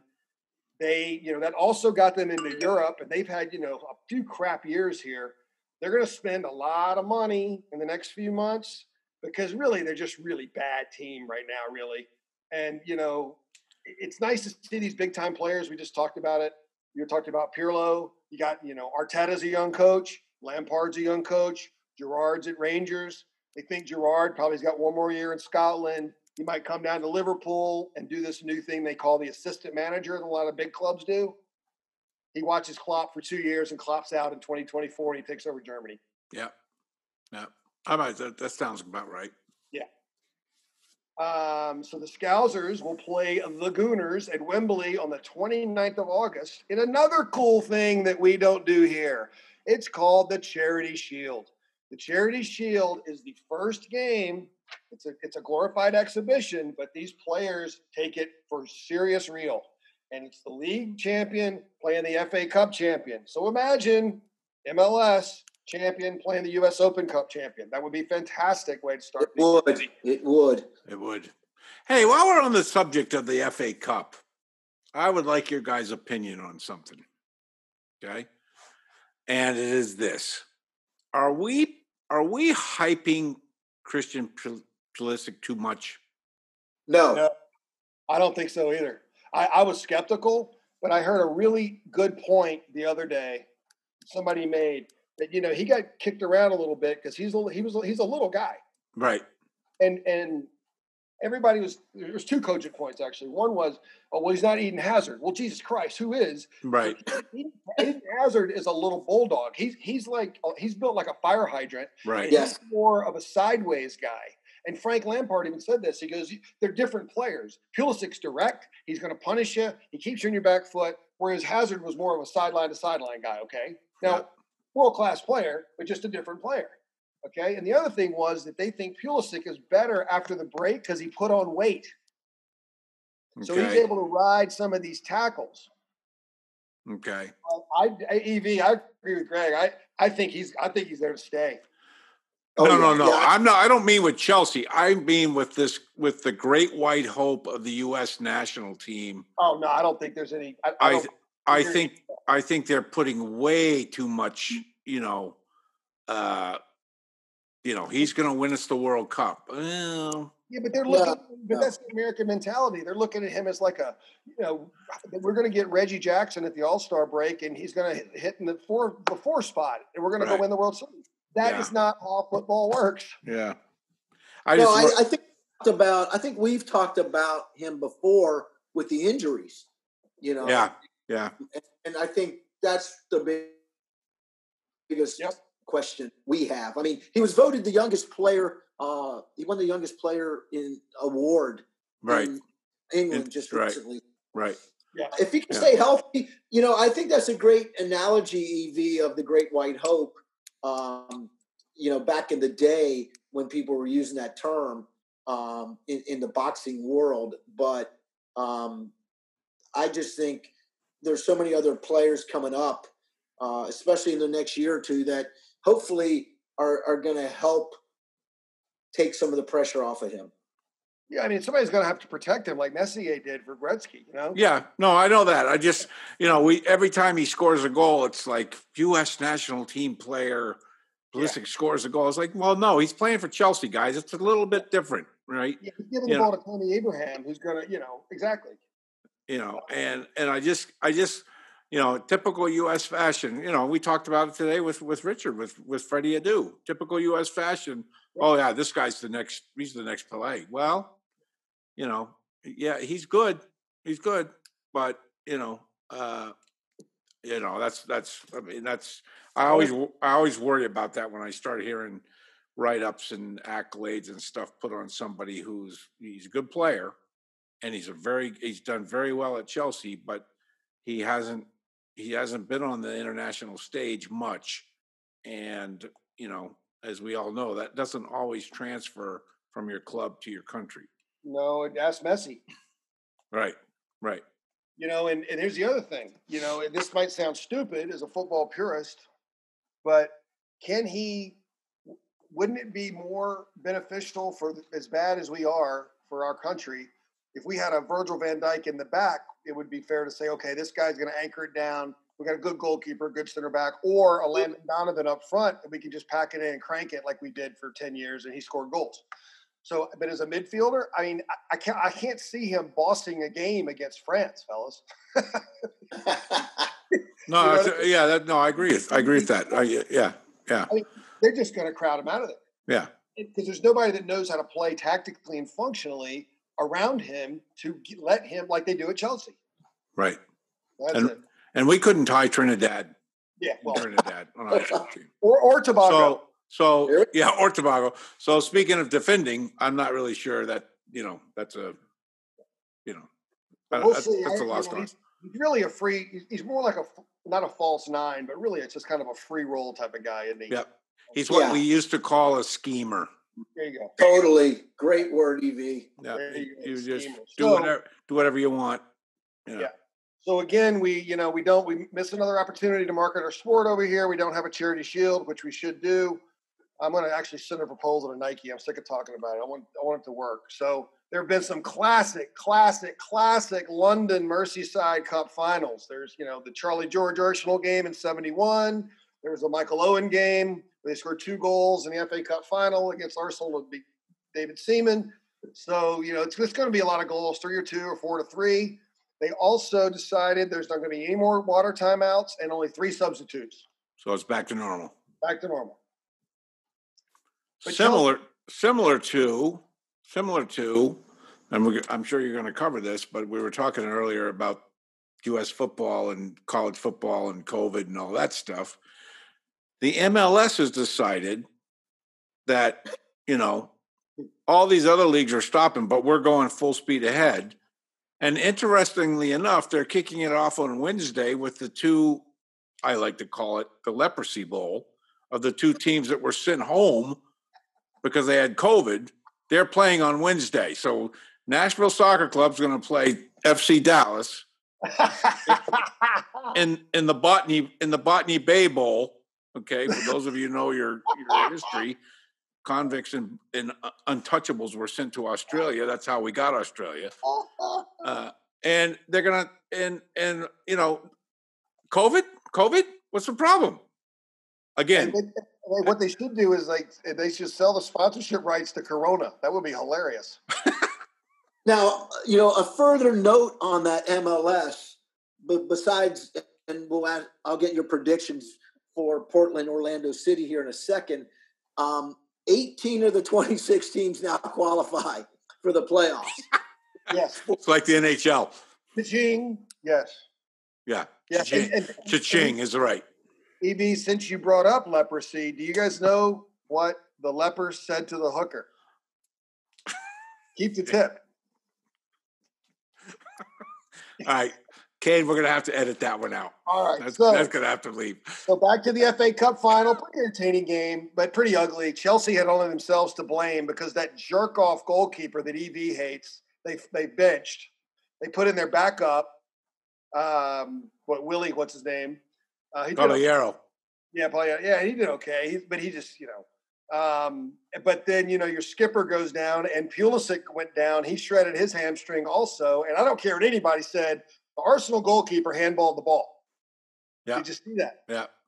Yeah. So, these referees sitting on there, waxing each other on public television, but it was a handball. A deaf man could see it was a handball. Yep. So anyway, Fat Frank has them believing they're going to be, a couple years away, Chelsea, but they're going to have something to say about England the next couple years. Because next year, there's not going to be any of this 100-point nonsense. It's going to be like the winner's going to have 83, 85 points like the old days. 5 or 6 losses. It's going to be old school, 6, 7 teams. So the early predictions from this side are Liverpool, City, and Chelsea in the top 3. Leeds is going to shock people because Bielsa is a maniac. Yep. He's like a Latino insane Klopp. Yep. They run. I met him in LA years ago, and he is a mean. They're gonna be like Wolves and Sheffield United. Nobody's gonna want to play them. Yeah, and they'll finish like 9th or 10th. Manchester United will be relegated next season, just like they were in 1894, 1922, 1931, 1937, and 1974 when they fired George Best. If anybody ever wants to know why I hate Manchester United, it's not because of Liverpool. It's because they fired George Best. You really think they're going to be relegated? I don't think they're going to. I don't think they're going to be relegated. No, I don't. I have a lot of Manchester United friends that listen to this show. Oh, okay. So Fulham, Leeds, and West Bromwich Albion were promoted. Yep. Big league. Guys, you guys are football historians. What two famous players played at Fulham together in the mid-70s briefly? They both liked the odd pint, and they both ended Best and Rodney Marsh. George Best and Rodney Marsh, the crown prince of soccer. Ex-Tampa stud. Yes. And I have a great Rodney Marsh story. He was coaching at Tampa when I was in the APSL, and I'm sitting at a table after they shredded us. And Rodney Marsh was there with his daughter, and Kevin Grimes hit on her. You guys know Grimmer, right? Yep. He hit on her, and she wrote this note in a napkin in French, and nobody spoke French except for our Haitian trainer. So we get back on the bus, and it was like, "Hey, Francois, what does this say?" And Rodney Marsh's daughter had written Grimmer a note that said, "I would rather lick a dog's bollocks."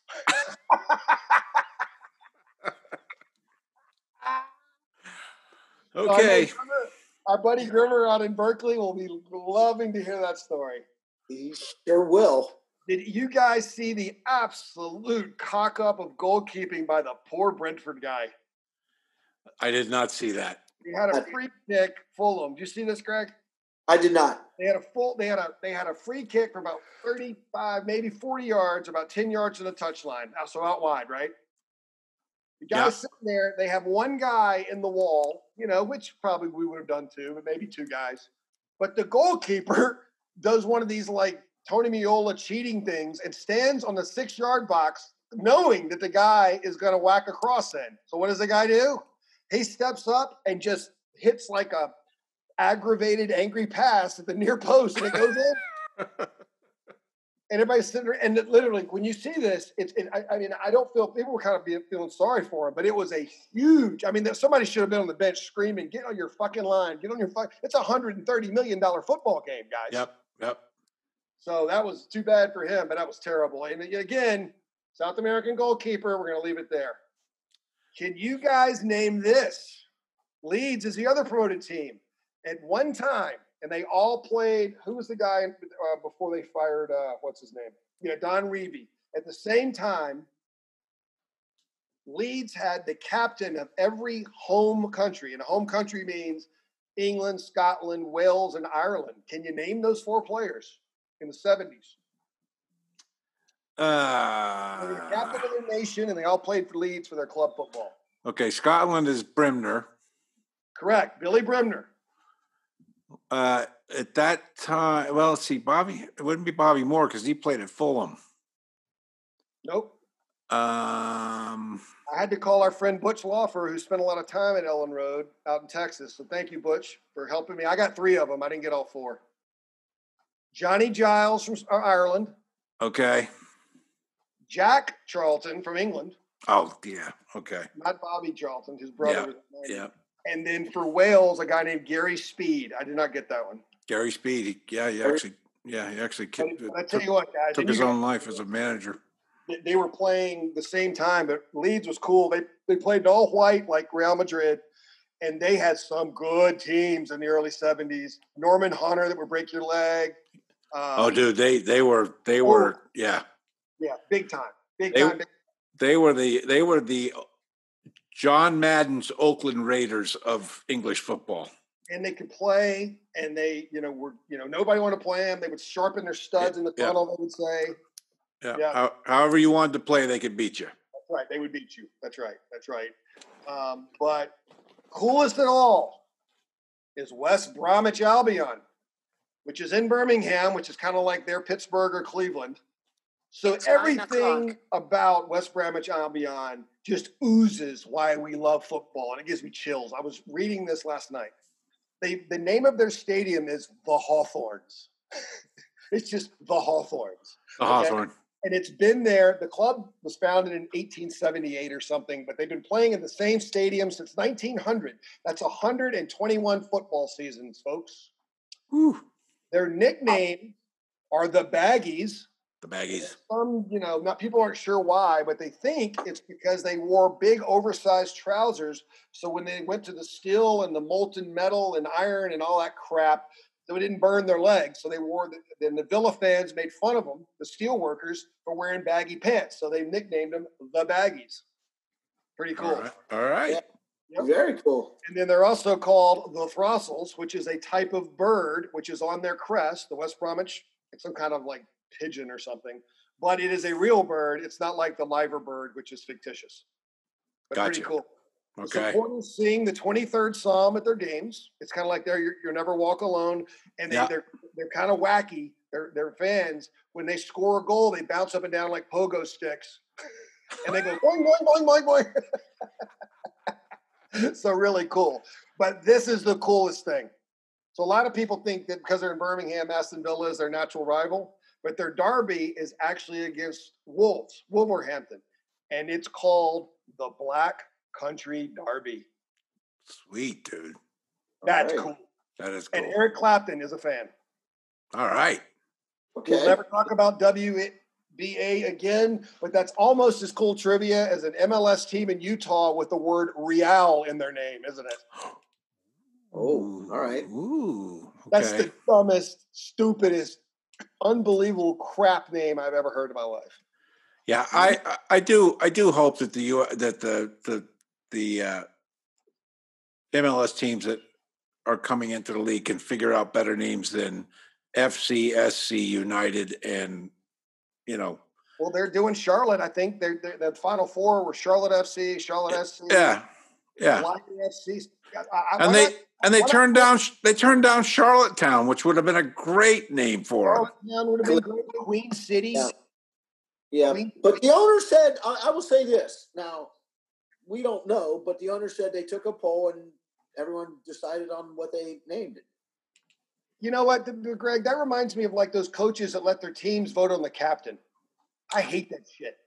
There's a difference, though. If you got season ticket holders paying the bill and they like the name. Yeah, that's a good point. Think they'll do that in the Redskins? Uh-oh. Yep, that's a good argument. How about the NHL's new team called the Seattle Kraken? The Kraken, the Unleash the Kraken. Unleash the Kraken. Yeah. That's fantastic. Yeah. Well, you know that Greg, you heard about the Redskins. Their name was so offensive, the Washington Redskins, that they changed it to the DC Redskins.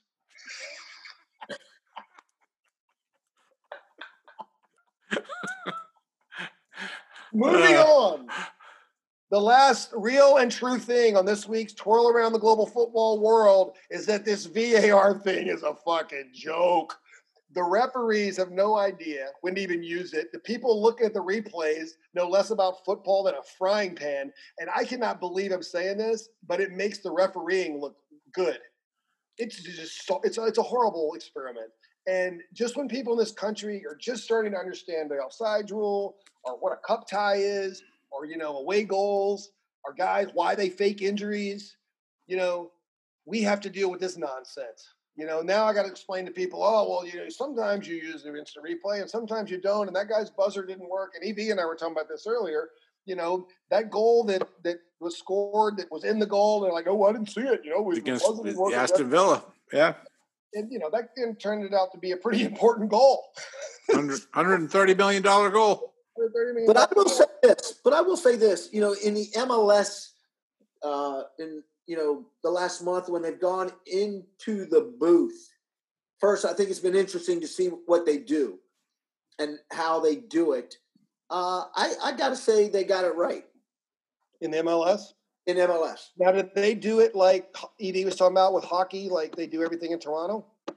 No, MLS, they just the referee can go over and review the play that he has a question about, right? Okay. And if he sees on TV that he missed a call, he can change the call. If he sees not on TV, but on the replay, if he sees on the replay that, there may have been a foul, but it didn't really affect things, then he can leave it as is. Because hockey is the closest thing because it's more fluid. It's not as fluid as soccer.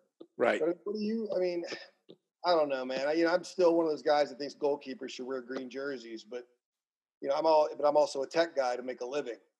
Yeah. And I get it, but it seems to me that if you make the bad call, bad calls are part of the game, right? That's what we've been told our whole lives, just like the corner flag. Yep. So I don't know, man. Now they're talking about, throwing a robot behind the plate in baseball. So, yeah. Well, and it's interesting because that you're bringing this up, because about a year and a half to 2 years ago, hockey guys they decided that what was happening with all the reviews were they were over refereeing, right? You watch something in slow motion, of course it's a foul, right? Yeah. And so they took that part of it out. That any judgment call was made on the ice. The only thing that the war room makes a determination on is goals or not goals, offside or not offside. Okay. And now they do occasionally do a review for a hit to the head, because that's a game misconduct. You're thrown out if you target a guy's head. Your head. It's like they wouldn't review slashing, right? No, they will not review slashing there. But if it, and a lot of times too, they make the determination, was the guy intentionally trying to hit the guy in the head, or did just the collision impact his head. But mostly it's just like puck out of bounds, offside or not, goal or not. That's it. And which is the better way to do it. But I agree with Bone. Having the ability to go over and review your own call or non-call on the field like MLS does it, I think is better. And Greg, our buddy Mickey Thomas, who's a Geordie, he played at West Virginia Wesleyan, probably the best college player I've ever seen. We talk quite a bit, and he's like, why don't they stick an old pro up there that knows a little bit about the game? I mean, it just seems it's so inconsistent, firstly, and when to implement it, secondly, but then you're going to, that guy's from Manchester, so he's not going to, you know what I mean? So right. There's no Good perfect point. answer. It's kind of like dealing with the virus, isn't it? Yeah, it's just no one's ever going to be 100%. Well, look at the monster that video review has become in the NFL. Oh my God, yeah. Yeah. And so you don't want that, right? Because every play, it's like, come on, guys. That's why NFL games take 20 hours? Yeah. Exactly, Greg. Exactly. And in college football, they've a big thing, is this targeting thing. So if you don't get flagged, they can't review it to throw you out. But if you do get flagged and they review it, and they have to review it, and they said, okay, you went after that kid's head with your helmet, they're going to throw you out, but they're not going to throw you out. So again, it's not perfect either, but it is for the safety of the kid, which I'm all for, especially when it comes to your brain, right? Yeah. So anyway, so Belarus is also playing, but they're insane. So we're not going to talk about Belarus. So back to you in Nashville, Dave. Okay. All right. Well, you've wasted another couple hours of your life that you're going to want back on your deathbed. Hopefully not from COVID.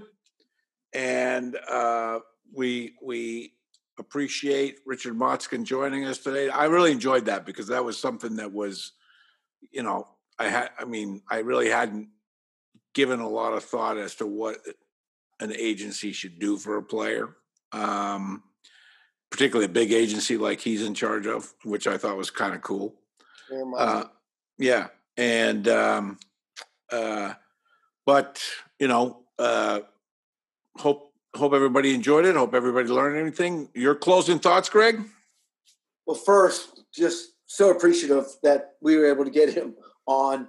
I'm glad he remembered that you and I had done an interview a long, long time ago, before he became super famous. very genuine person. Yes. Love his lifestyle, not lifestyle, but just the themes in his life that are important to him: family, down to earth, relationships, which we've talked about, and just the smorgasbord of players. Yeah, holy mackerel. When I was, finding, doing all the research on him, and it was like every sentence I was going, oh my God.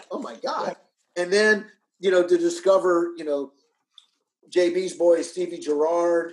And then, we talk about these young guys, and, one of the young guys that John brings up a lot is Gio Reyna, and to hear him, that he's in his stable, and to find out, he was on the FIFA 21 game, the youngest player is pretty incredible. The Ashley Sanchez, who people probably don't really know or heard of yet, that was pretty interesting. And, of course, the Freddie Adu story, which I'm glad he, shared with us, and I forgot some of the things that he mentioned on, really how good he was when he first started.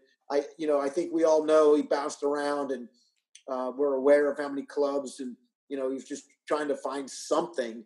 But just amazing that, we had him on. Yeah, we'll have to follow up with him, because there's a legend about, or a fib or fable about him going to Manchester United, and Alex Ferguson watched for 15 minutes and said, he's not for us. Yeah. So, yeah.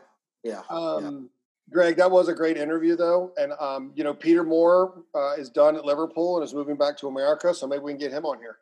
Oh, cool. Yeah. Wow. What are you going to be doing? Yeah, we'll try. I would like to make a personal statement. Personal statement from John Boa. Eric Vaughter inherited a daughter 2 weeks ago. Young Devin Vaughter is married to a wonderful lady. Wonderful. Congratulations, EV. Thank you. It was a great wedding that we managed to. It was an outdoor wedding, and we managed to get it in between two thunderstorms. And we're all on Zoom watching. Yeah, we Scorsese did not film it, I can assure you. We set up in a thunderstorm and we broke down in a thunderstorm. And other than that, the wedding was great, and they're honeymooning up in Maine, having a great time. So, wonderful kids, both of them. Yeah, they are. Yeah. So, all right. Your thoughts. I'm sorry? Your thoughts. My thoughts were tremendous interview. Something that I was not as aware of as I should be in the from the point of the agency. I particularly like the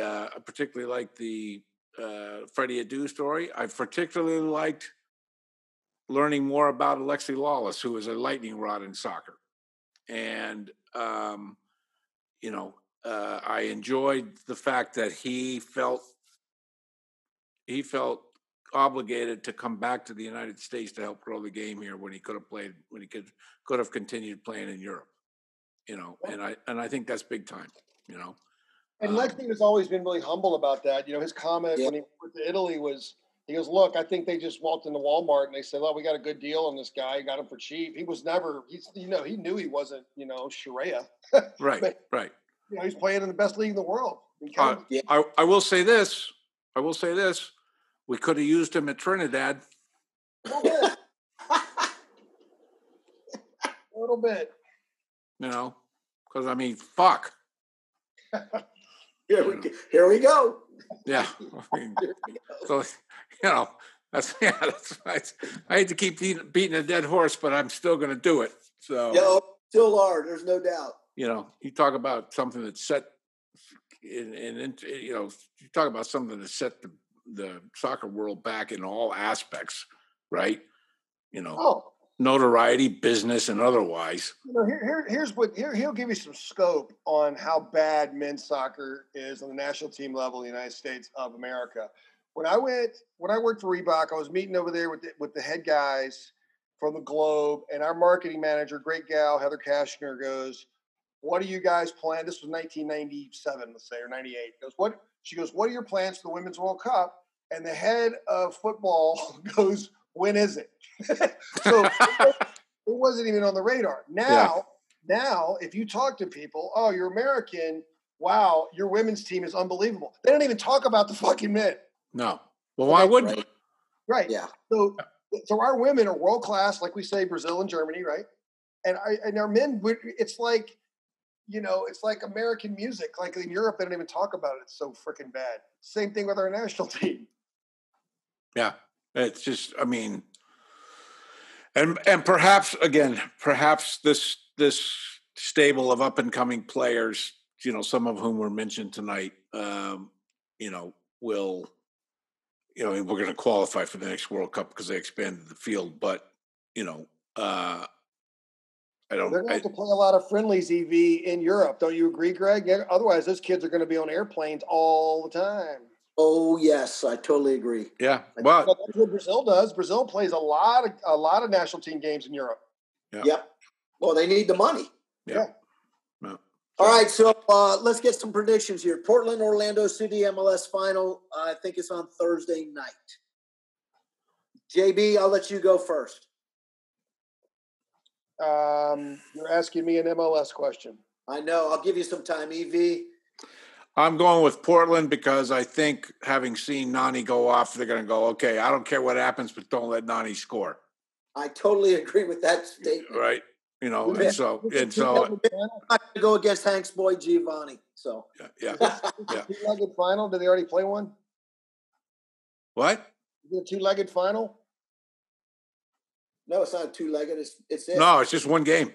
$1.1 million on the line. I think the team that wears Adidas is going to win, Greg. Yeah. No, I'm going to go with Orlando. Okay. All right. Because of Manny. Okay. And that's an homage to my Manchester United twat friends that listen. Okay. He's an old United guy. I couldn't cut it there. All right, gentlemen. Well, we will talk with you next week. We're hoping to have Dave on because we're in the soccer business phase of our episodes. The perfect guy to have. Because you talk about a lot like Richard Motzkin has seen it all from the very beginning and to where we are today. So hopefully we'll be able to do that. And until next time, everybody stay safe. We'll talk. We'll get everything set up. And good night, Captain. And thank you.